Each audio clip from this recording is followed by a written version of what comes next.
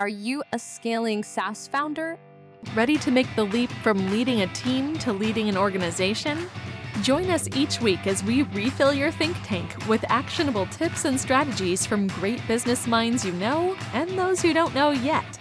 This is SaaS Fuel with your host, 5-time entrepreneur, SaaS founder, and globetrotting adventurer, Jeff Maines. Welcome back to the SaaS Fuel podcast, where in the league of business, our motto is never give up. We're the team that's always rallying in the bottom of the ninth. I'm your host, Jeff Maines. Help B2B SaaS founders like you scale from 7 figures, which is good, to 8 and 9 figures, which is outstanding. Together, we supercharge revenue growth, create premium valuation, and craft the business you're proud of and a life of impact and freedom that you love. Well, big shout out this week to our home team, Texas Rangers, World Series champions. It's a big deal here, long time coming, and given their record this year, so many people said it was absolutely impossible. So congratulations to a team accomplishing the impossible. Game 1, bottom of the ninth, Texas was down 5-3. Statistically, 10% chance of winning. It's a terrible place to be. Runner on first, and Seager cracks a home run to tie it up 5-5 into extra innings. And nothing happens in the 10th. And then in the 11th, Garcia singles to bring in the winning run. Absolutely amazing. I love high-scoring games. Baseball, when it's 0-0, pitchers are throwing shutouts. It's not that interesting to me. But I love high-scoring games. And game 2 was one of those high-scoring games, but the Rangers lost 9-1. I don't like those high-scoring games, when a team loses. So it's like, okay, was the first win a fluke? I mean, that's a pretty significant spank in there. But it was a very competitive and exciting series, and it wasn't a fluke. The Rangers and Diamondbacks were both wild card teams, scrappy, fought their way to the World Series, and never gave up. Fantastic. And, of course, the Rangers won. So how about your team? What do they do with a loss of 9-1? I mean, when they're down the bottom of the ninth, 2 outs, full count, and everything is on the line. The air's crackling with anticipation. Every fan in the stadium's on their feet. And the same question on everybody's mind is like, can they do it? Are they going to do something, or are they just going to fold? Well, this isn't just baseball. I mean, it's the epitome of what makes or breaks a SaaS venture. What's the right strategic play here? I think first up, we have to really be great talent scouts as leaders. It's not enough to just fill positions with warm bodies. And in a market like this, that can be pretty tempting. You've got to go draft the all-stars who fit the team jersey like it was made for them. Now look beyond the resume. What is their EQ? We talked about that a couple of weeks ago, their emotional quotient. Can they pivot faster than a shortstop? How's their hustle? Remember, diversity in skills and thought isn't just nice. I mean, it is your utility player that can adapt to any position the game throws at them. They can do multiple things. Your talent should be like a perfectly balanced batting order, ready to advance runners and bring home the wins. Remember the movie Moneyball? I was like finding the best statistical player in every position. They weren't looking for just the known superstars. And it was actually moving some people into places that are like, I've never played here before. But they excelled in those positions because the numbers said that they would. So look beyond just the superstars when you're really building that team out. Next, there's you, the coach. When you're not just calling plays, you are building a legacy. And sure, strategy is key, but so is the culture you cultivate in the clubhouse. Be the leader who brings out the rookie's potential and fine-tunes the veteran's prowess. Communication is your coaching superpower, so wield it to align your team towards a common goal. And when the pressure mounts, remind them that this is what they trained for. We fall back on our training. Show them the vision of that championship parade and lead the rally cry that echoes beyond the locker room. And number 3 is commitment. It's like that clutch hitter. It's like a designated hitter that comes in and they're going to make an impact in the game. Because it's easy to slide into home when you're up by 10. Hey, it's no big deal. But what about when you're down by 3, it's raining, and the crowd's left? The parking lot's empty now, the stadium's emptying, everybody's kind of given up. That is when true commitment shines. It's staying late for practice. It's analyzing the game tape. You want a team that is as hungry for the win in practice as they are under the big stadium lights. Their heart has to be in every pitch and every swing and every play, and instill a passion that burns brighter than the floodlights, turning every setback into fuel. Because when the game is on the line, it's that heart that scores the winning run. Yeah, in the high stakes game of business, it's not just about winning the inning or scoring the next run. It's about how you play the entire season, including all the highs and the lows. Because doing that well will not only set your company up for the win, but will ensure that your team is league leading for the whole season to come. If you could use some solid players and more home runs on your Moneyball SaaS journey, check out today's sponsor, Champion Leadership Group. It is the ultimate resource for SaaS founders and C-suite executives to continue to develop themselves, scale their companies, and never walk alone on the journey. Supercharge revenue by leveraging our time-tested SaaS growth principles, toolkits, playbooks, and frameworks designed to help you scale ARR from 7 to 8 to 9 figures. Collaborate with an elite network of SaaS visionaries as we uplevel ourselves, our teams, and have a lot of fun along the way. Confidently take that right next step that turns into a quantum leap of profitable growth, premium valuation, and freedom. Learn more at championleadership.com. Our expert last week was Mike Porter, president at Print Mail Consultants. Mike and I talked about content marketing, how to engage the SMB market, and delivering content in some surprisingly effective ways. Our founder last Tuesday was SaaS legend Rand Fishkin, the Wizard of Moz and founder and CEO of SparkToro. We talked about his journey to $100 million, wins, losses, and building smarter this time around. Rand is a super guy who shares the good, the bad, the ugly, and I just love what he's building at SparkToro. And be sure to grab a copy of his book, Lost and Founder. If you missed either of those episodes, go back and give them a listen. My guest today is not your average tech CEO. Greg Rich is founder and CEO of Vivantio, the customer fanatics. They provide an outstanding service management SaaS. Greg's journey into the world of customer service began at 13 years old, rooted in his family's business, and melded service with technology, leading a world-class help desk. He started Vivantio in the early 2000s to bring service to the cloud. Vivantio was founded on the idea that great service starts at the core of any organization. Welcome someone who hopes their clients deliver the best possible service experience to their customers. Greg Rich. Hey, Greg, welcome to SaaS Fuel. Thanks, Jeff. Nice to be here.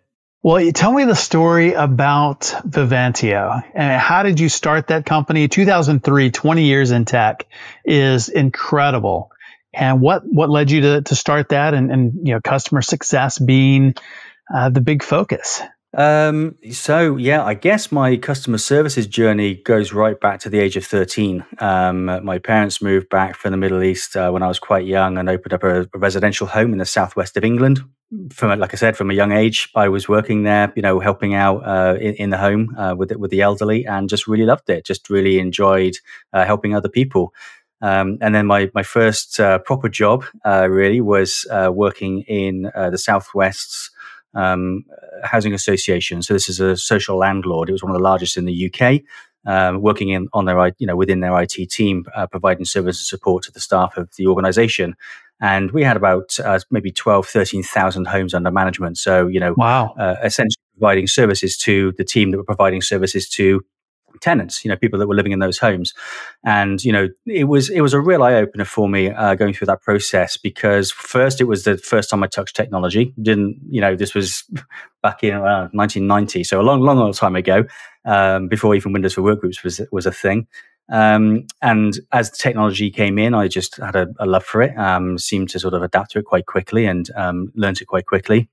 But then started to realize the impact the technology had on the business and what impact that had on the end customer, who were the tenants, the people that were living in those homes.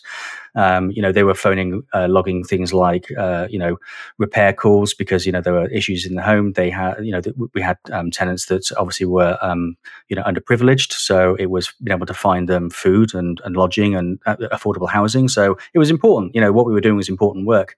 And, that just grew my fondness for work, combining technology and actually customer service. and helping other people. And then in 2003, one of the other people that worked at Nightstone, Russell Wiltshire, he wasn't there at that point, but we'd worked together at Nightstone for about 7 or 8 years. Decided that we take the leap into the customer services world. This was a time when online software didn't exist. There was no Salesforce.com. Online banking had only just sort of come to fruition, but and the technology was relatively new. We were using ASP.NET and classic ASP to build web apps, but we just saw an opportunity to develop software that could be used predominantly in the small to medium businesses or small to medium enterprise, because nothing existed back then for small companies. They were using Access databases and Excel spreadsheets and things like that. So we just saw an opportunity to build a web-based application that could be serviced to small organizations. And that was it. That was the start of it. Good luck or good judgment, I'll let you decide. But like you say, 20 years later, we're still here and it's still going strong.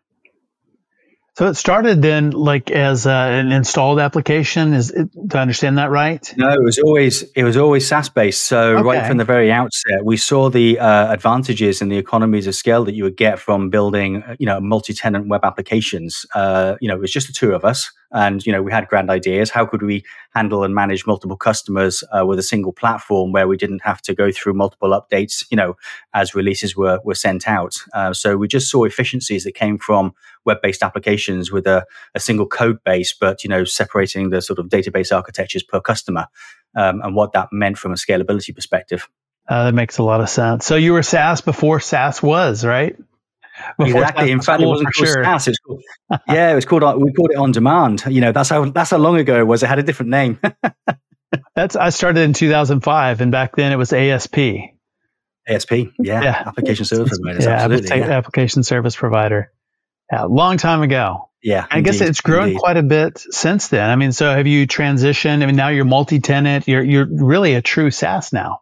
True SaaS provider, absolutely. Yeah, and we still reap the same benefits of scalability that we did even back then. I mean, the technology has changed considerably over that time, as has the infrastructure. The way in which we can service multiple customers with containers within Azure, is just completely different to the architecture that we used 2 decades ago, or even 2 years ago, in fact. But that's great. That just allows us to scale more quickly, more evenly, or being able to increase as demand increases. We can increase the scalability of those servers to ensure that customers aren't affected. Through high processing units and things like that. So it's the technology has really helped support what we do. I mean, 20 years is an eternity in tech, and I think that's really, really cool. That you've been around that long and have made the different pivots along the way, and stayed ahead. I mean, because technology goes so fast and constantly evolving. How do you make sure that Vivantio stays ahead of the curve and continues to innovate? Well, I suppose, we've got a great team around us, but we've always been a creative, innovative company, even from, as I said, even from the very early days, coming up with an on-demand solution at the time was ahead of its time. And so I suppose we constantly challenge ourselves to come up with new ideas or to think differently about how we might be able to, improve customer service and customer experience, and also, the impact it has on the agent, the user that's using the product. I'm one of these people that likes using software that's nice to use. It has to be effective, it has to be efficient, and I have to be able to understand it. But obviously, if I'm working within an environment for several hours a day, that has to be, a good experience for me. And that obviously relates then to the experience that you give to your customer potentially, especially if you have the tools around you that enable you to do your job properly. So I guess, it's just constantly challenging ourselves. And of course, things come out within technology. AI is an obvious big one at the moment, and we've been talking about AI for 10 years, in all honesty. It's not really being true AI until, the last couple of years with the evolution of, ChatGPT and things like that. But we look at those and say, well, how can we utilize that within our industry? Right. How can it help achieve efficiencies or provide agents or end customers with a better experience, and what impact does that have on the business? So it's a combination of multiple things. We're tech geeks at the end of the day. So of course, anything that we see that looks cool and great, and we think that can add value to our products and services and to our customers, then we jump all over it. Yeah. Well, for those listening, can you define, what is it that you do? What is a service management SaaS, and who needs it, and why would we benefit from having one? Yeah, so Vivantio is an enterprise service management platform really aimed at the B2B service and support mid-market. And the type of customers that use Vivantio are the type of customers that are needing to scale their service operations. So they may be using, like an entry-level case management system to field requests from customers or internally from staff, support requests or requests for help or service.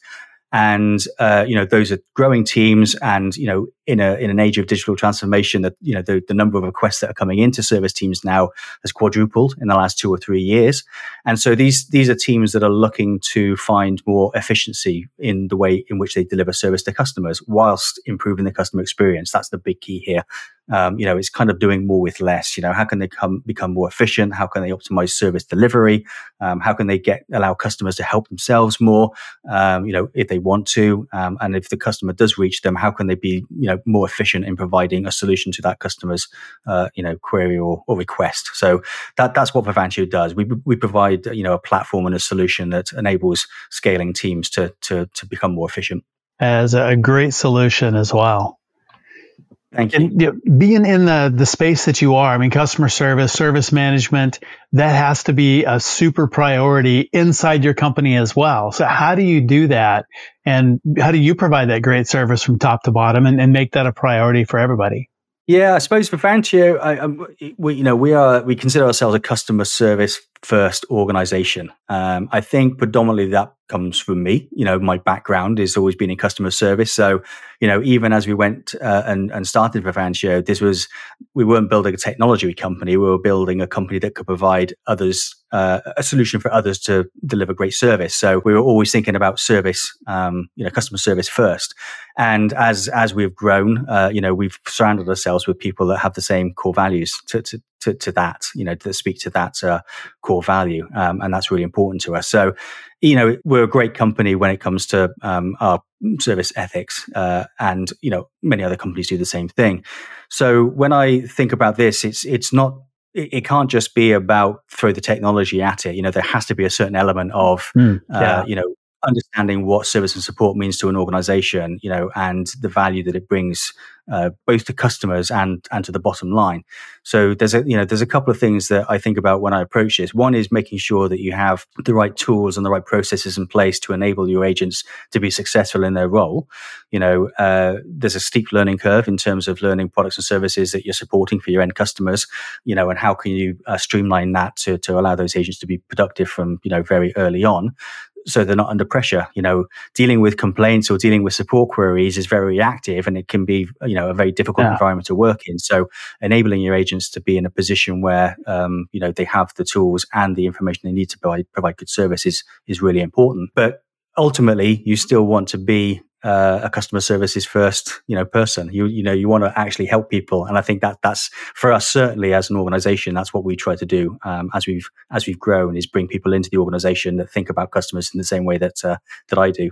I like that. Yeah, it seems to be. From my mind, a lot of pressure, because you're providing the service. You have to deliver that yourself. So I love that, being a customer service first organization. So if myself and listeners want to do better and become a customer first organization, what type of advice would you give us in looking to how can we improve our service? How can we improve our service management processes and enhance the customer experience? So one of the things we try to educate people on who are looking at Vivantio are some of the best practice frameworks that exist already. So IT have been doing a great job of this for the last 2 decades. There are, IT service management in particular, and even enterprise service management have been around for many, many years. And, there are frameworks like ITIL 4 that talk about the way in which service delivery can be delivered to customers and how to understand and model what continued service improvement looks like. Service success and service experience just doesn't stop. It's an evolution because the customers change, the products and services you offer change, the technology and the platforms change. So you're always looking at ways in which you can, effectively improve the service that you deliver to your customers. So we don't practition it as such in that we don't force ITIL on people, but there are certain elements of like ITIL that I think that any service organization should look at. Sure. And, that we got some great articles on our website about maybe some of the first things you might want to consider as you start thinking about service optimization as it relates to ITIL and that framework, and picking out some of the real gems. So service level agreements might be one. If you haven't built out a robust service level management system, then it's impossible to prioritize, a large number of requests. Who do you deal with first? Who's having the worst impact on their business based on problems they're having at that point in time. So if you've got hundreds of tickets coming into your service desk every day, how do you ensure that you're working on the right thing? And service level management and service level agreements are a way of actually being able to define how you treat those, and then it prioritizes things for you, and it tells you to start at the top and you work your way down the list, and you're working in the right order. So this is where the efficiency comes from. There's less guesswork and more processes that can be put in place to allow people to be more productive. Yeah.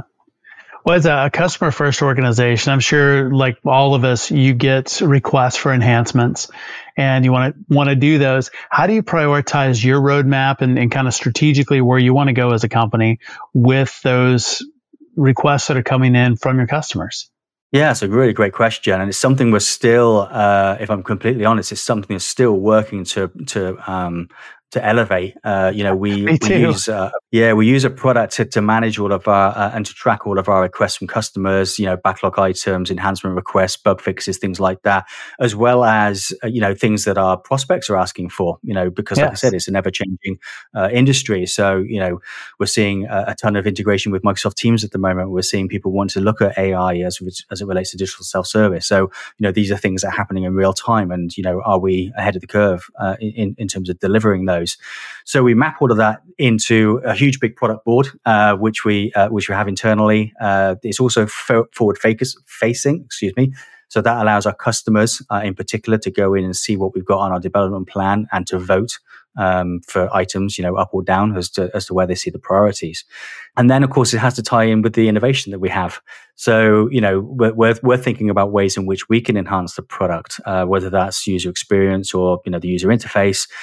We have ideas, but, we want to make sure that we bring the relevant customers into that conversation, people who've asked about that feature before, who would like a seat at the table to discuss how we might develop a particular enhancement that would be a benefit to all our customers.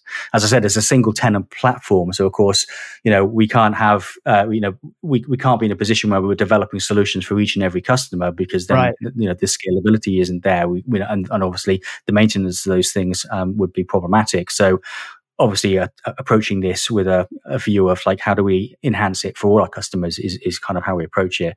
But it's difficult, several hundred customers plus, things that we want to do, plus the things that our prospects and potential customers are asking for. It's a lot to juggle. Yes. Well, as a CEO, what role do you play in fostering a culture of innovation within the company itself? So I think from my perspective, it's giving people the freedom to breathe and to move. I always consider myself as the one that needs to get the obstacles out of the way of others so they can actually do what they do best. And that's kind of, what I try and do at an organizational level. We follow a process called EOS, Entrepreneurial Operating System, which has been around for a long time. And, what that helps us do is focus on, rocks for the quarter. And that's good for me because it helps me understand what the priority of each of the team members is that is driving us towards the goals that we've set for the organization. And then it's my job to make sure that I'm allowing those people to get those things done. So, what are the things or the obstacles that are standing in their way? And of course, EOS is a great way of like tracking and solving issues that come up on a weekly basis that are stopping those things happening. So that's kind of, I see my role predominantly in allowing others the freedom to actually move forward, to keep momentum, because obviously that helps drive the business forward. Yes. Yeah, I love that. And having those priorities really mapped out and clear, everybody working, knowing what they're working on is super important. And alignment as well. It's not even what they're working on. Like how does it align with the values of the business, or the priorities of the business, I should say, and making sure that we're all actually pointing and heading in the right direction. So again, it's EOS is not a phenomenal thing, but it is a process that really allows you to stay focused on the things that matter, which is why I think it's been really successful for us. Yes. Well, 20 years, I mean, the journey is never always up and to the right. I say that all the time. What have been the challenges in building Vivantio? So I think two big challenges, I suppose. One, I guess, was the move to the US and looking at scaling the business. I moved out here from the UK back in 2011, and we all talk the same language in the UK and the US, but the approach to business is very different. The sales process is very different. Customers can be very different. It's been quite a difficult thing to navigate as we sort of try to scale in the US in the first early days, and obviously bringing in expertise, from within personnel within the US was instrumental in getting us talking the right way and working in the right way that worked for both US and UK customers. So that was certainly challenging. The second, I suppose, was when Russ had to leave the business back in 2017 due to ill health. We'd been together for 20 something years at that point, both working in social housing and then obviously starting a business together.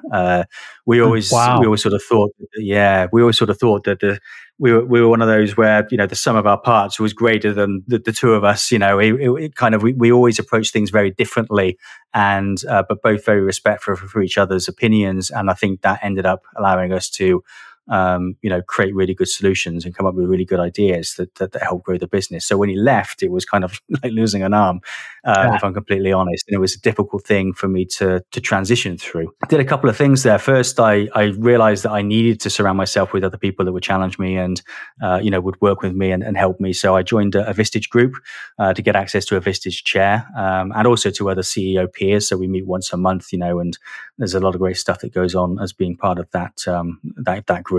In terms of helping solve problems and talk about issues that I'm having within the business and having others that may have experienced that can give me advice, as well as being able to pitch strategic ideas and either they agreeing or shooting me down and telling me why. So that has always been good, as well as putting together a small sort of trusted advisory board here in the Boston ecosystem as well of people I've been working with over the last 10 years. But what that really did, as much as that was a difficult thing to get through, it did really help me change my focus and my mindset from what was really a lifestyle business up until that point to a growth mindset, and thinking about how we can take Vivantio and try and get our products and services to as many organizations as possible in order for them to help their customers.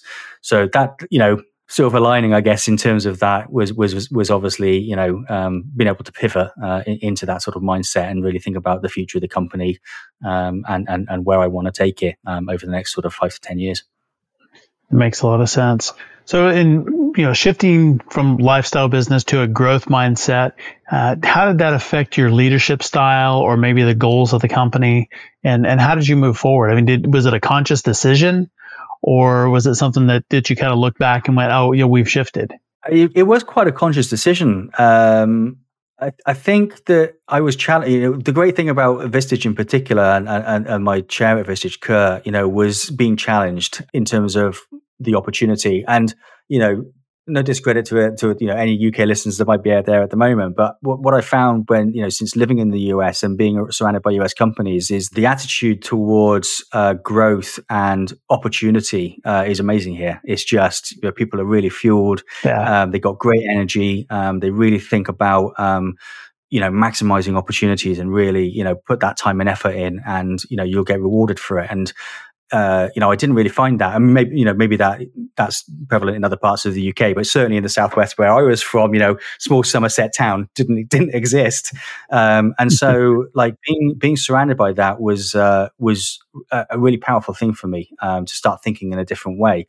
I'm being challenged about the opportunity. When I say, well, I want to get to a $10 million company, they're like, well, why not 100 million? Why not a billion? And that was the first time I'd been surrounded by people that were thinking like that. And that was really helped me open my eyes and open my mind to the possibility. I think it was a conscious decision, to say that the market, doing the research, looking at the TAM and the SAM and the SOM, and understanding what the opportunity is that exists, who our competitors are, whether we have a niche in the market, and then taking a step back and saying, no, there is an opportunity here. We can be $100 million company. We can be a unicorn. So that has definitely been something that I've actually made a decision to do. And you're right, that then changed the course of the company. It changed the way in which I thought about growth. So, we went and raised a couple of million in debt equity at the start of last year to help, fuel this. We're looking now for an equity round towards the end of this year, early next year, to help with our growth plans. I wouldn't have thought about those things 5 years ago. They weren't even on the table. So it certainly changed my approach to how we scale the business in the shortest period of time as possible. Yeah. Yeah. I love having that outside influence and really pushing you. When you say 10 million and somebody says, why not 100? I mean, that's just awesome that you have people pushing you forward and stretching your mind. That's it. Exactly. Yeah. I think it was Napoleon Hill. He said, "My mind once stretched can never return to its original shape," and I think that's true. That's a really good point. Yeah, it absolutely is. It absolutely is. Yeah, if I go back and look at myself, 5 years ago, it's like I couldn't go back to that. Yeah. I've seen too much and I've heard too much now to go back. That's good.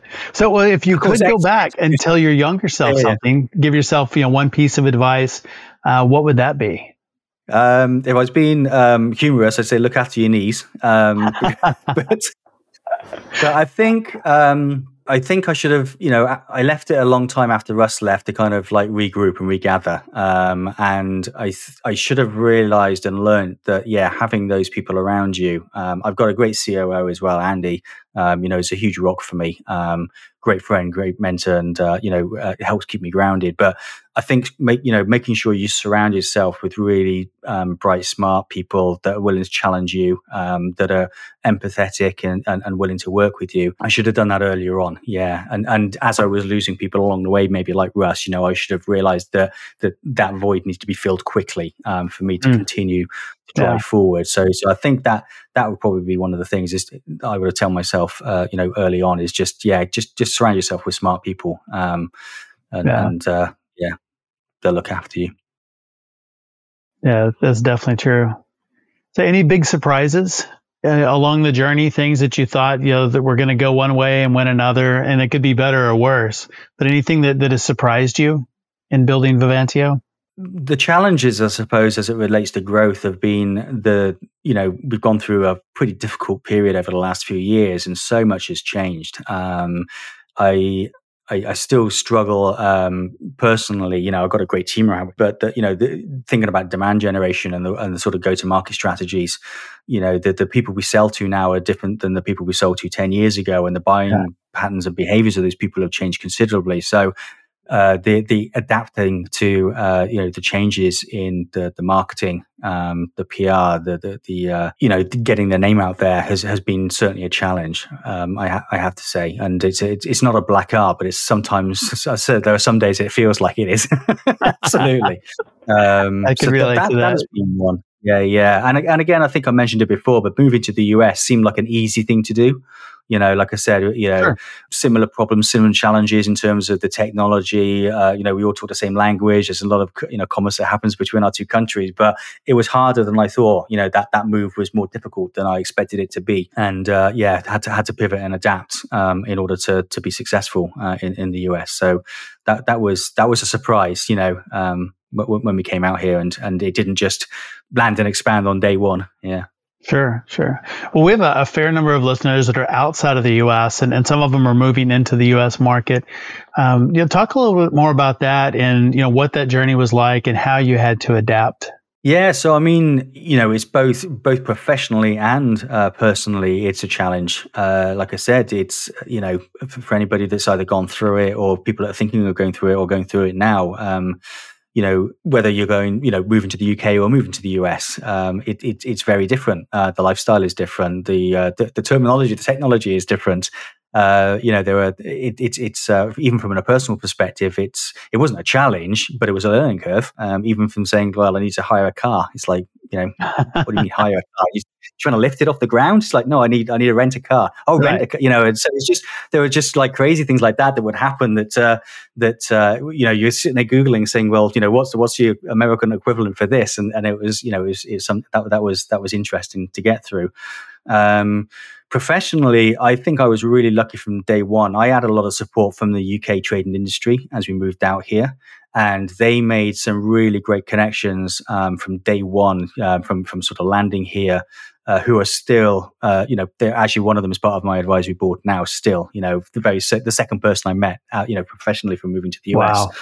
So there are a lot of great organizations that are here now that help with that transition to another country. And I think, using someone like the UK trading industry or, Chamber of E-commerce and things like that, they can put you in contact with organizations that have done this before and understand, what it's like to move from one country to another and how to build out a business, and they can start making connections as well, whether that be from financials to marketing and sales, from finding, employees, recruitment agencies, whatever that might be. That was instrumental for me on day one, is just surrounding myself with people that understood the challenge I was going through, understood, what it was like from moving from the UK to the US, and had other customers and clients that had gone through that process. And I could just, reap the benefits of their expertise. So I would say anybody that's going through that process, absolutely, try and find an organization that has experience in doing this, and lean on their experience, because it's pretty daunting. It's like I said, it's very different, culturally, and great. Don't get me wrong. I've been here 12 years now. I absolutely love it here. So it's not like it's a challenge, but it was a challenge moving. It was difficult, both for me and the family. Absolutely. It is different, and I think that's true. No matter what country it's from, but you would think that the UK and the US would be very, very similar, and there are some similarities for sure. But it is very different in business and terminology and the way that people work and how sales, just the way that meetings go and demos and that kind of thing. It's all different. It is, absolutely. What I found, what's been positive here is merging those two things together. So, we found that, whether it be through sales and marketing, sales in particular, the way in which we handle demos or work with customers, in a pre-sales environment, there's great complements that like the UK and the US teams coming together can offer when developing solutions, because similarly they come back at it with different perspectives, and that actually ends up being a really positive thing. So we have sales engineers working with salespeople that are both from different countries, and swapping in and out. Professional services is exactly the same. We have some professional services people working on US customers and vice versa. And I think because it brings a different perspective, it actually ends up being really advantageous for the customer, which is great. And the teams get to collaborate and they get to work together. And there's a lot of jokes about, some of the sayings that we have and the colloquialisms that we come out with now and again, which can be funny. And it actually creates a really interesting and collaborative working environment. It's been, I've really enjoyed watching it. The two teams grow. We're about similar size in terms of the UK and the US now in terms of number of personnel, and nice. It's a very collaborative and really fun environment. There's a lot of fun that goes on. Hard work, but a lot of fun. Yeah. Did you see the same kind of differences in customer service and how that worked? Service delivery models being different in different geographies? Less so, I have to say, actually. No, I think, the way in which you approach customer services for the organizations that utilize Vivantio is very similar across the board. They're facing very similar challenges at the moment across all industries as well. I mean, not even countries, but across industries too. With the tech shortage that we're seeing across both continents at the moment in terms of technical skills. Nobody has really gone into the tech industry in the last 5 to 10 years. Lots of engineers engineers, but nobody really in traditional IT support or IT service, not is a challenge for most organizations. So as the demand has increased, I can't remember what Gartner said now. It's like 1.4 million jobs are currently unfilled at the moment within tech. So, well, who's providing that service? So, organizations are really looking now at technology in order to fill the skills gap because the skill isn't there, and that's not even in terms of providing service and support, but in terms of the maintenance of these systems, some of the enterprise systems, whether that be Salesforce or ServiceNow, they sometimes require, engineers just to keep those systems maintained because they're just beasts, they're Goliaths, and for obvious reasons. But organizations don't have access to the skilled people that they need to maintain those systems now. So, of course, then they fall behind. They can't adapt as the business changes. So, how do they have the ability to take control of those systems and be able to make those changes themselves without relying on technical resource? So, no, we're hearing a lot of pain from within the service and support industry in terms of how are they going to cope with the next few years. And speaking to Gartner and IDG and Forrester on these subject matters too, they're having the same conversations with their customers, in the service and support industry and hearing exactly the same problems. Yeah, there is definitely going to be a challenge over the next few years in organizations that are scaling and having the access to the talent that they need to deliver that service. So I'm hoping that solutions like Vivantio can help bridge that gap and actually help them, be more efficient, be more effective with fewer people, and still be able to provide the service they need. Makes sense. Well, you did mention that there's definitely a service gap, and then technology is filling some of that. What do you think about self-service and automation and maybe self-service and AI, and how do those play into delivering great service? Or do they? So this is they do. Yeah. So this is one of the areas we've been focused on over the last couple of months. Since ChatGPT and things like that have actually come to fruition. But I've always seen, and we've always seen at Vivantio, self-service being a really significant part of service efficiency. And when we talk about digital self-service, we're not talking about just a web form that you fill in and essentially that just creates a ticket in the system. Right. What we'd like to think about, there's two aspects to this that I find that are really important. One is developing self-service interfaces that capture relevant information for the type of request that's coming in. So if this is a new starter, within an HR team, or whether it's a request for, help, what kind of questions does the system need to ask that individual to be able to think about then using automation to route that ticket to the right people that can solve the problem? So, a lot of systems don't do that at the moment. And I think it's a really important thing to consider when evaluating self-service technologies, because, if you can capture all that additional information, that removes triage from the process completely. You don't, if you think about it in basic terms, if a ticket comes in and somebody's asking a question or saying, I can't do something, the very next question is, well, tell me more, why? What are you experiencing? What are the problems? Right. What are the symptoms? And if you can cut out that process altogether and capture that information, you can use, machine learning or AI or automation to take that information and determine what to do with it next without actually having to get an agent involved.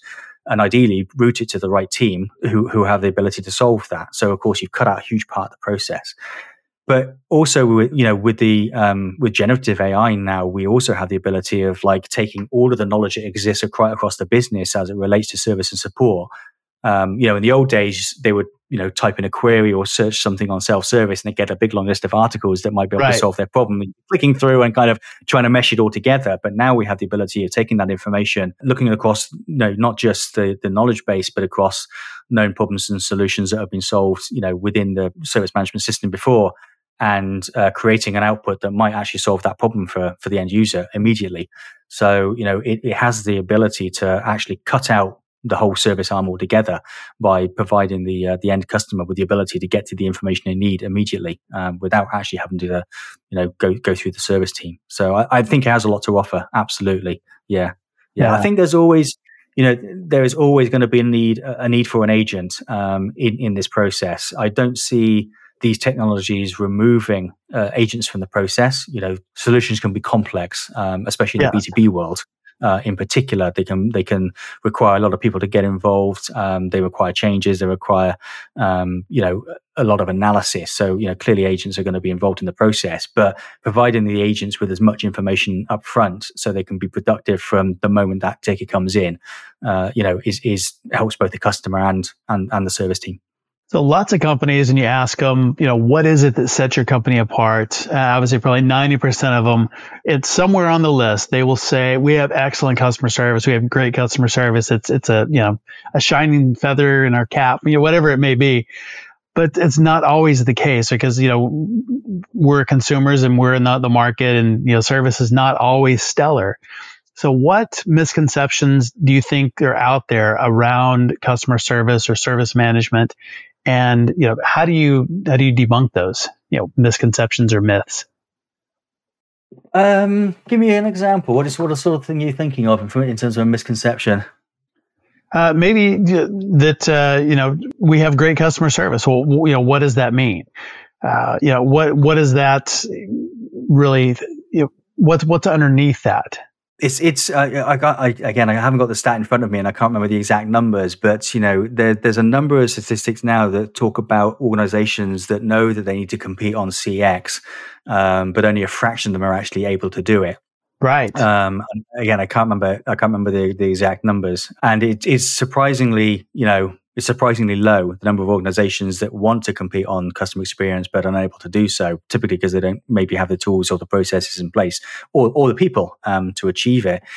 I think it's, to me, I always lean back on the KPIs and looking at those to understand, what is true to the business. So you say you're good at customer experience, but what do your churn rates look like? How many customers are leaving you, and how much of the customer service and customer experience is influencing that? NPS scores or CSAT scores, from customers, they tell a better story or a true story about whether or not, as an organization, you're actually providing good service. So to me, it's I always like to fall back on the data. That's a true reflection. And then on the flip side, one of the reasons why customer service and customer experience is so important is, and we talked about this before, is the fact that it drives growth. And what does that mean? Well, that means that, your customers are referring you to other businesses because they're really happy with the products and services and the support that you offer them. They're going to fill out a form on a G2 or a Capter or a software advice site, and rank you and rate you 5 stars. Because of the service that you offer. And that has obviously a big impact in terms of how your organization is perceived from the outside world, who don't yet know you or have not yet bought products and services from you. So, the service and support that you offer has a huge influence on the buyer community. And so again, look at that, how are we performing in the marketplace? How do our customers perceive us? And, what impact does that have on our ability to sell to new customers or hinder us from selling to new customers? So customer service profit center or cost center? What do you think? Profit center, absolutely. Yeah. Do you think absolutely. That's changed in the last 20 years?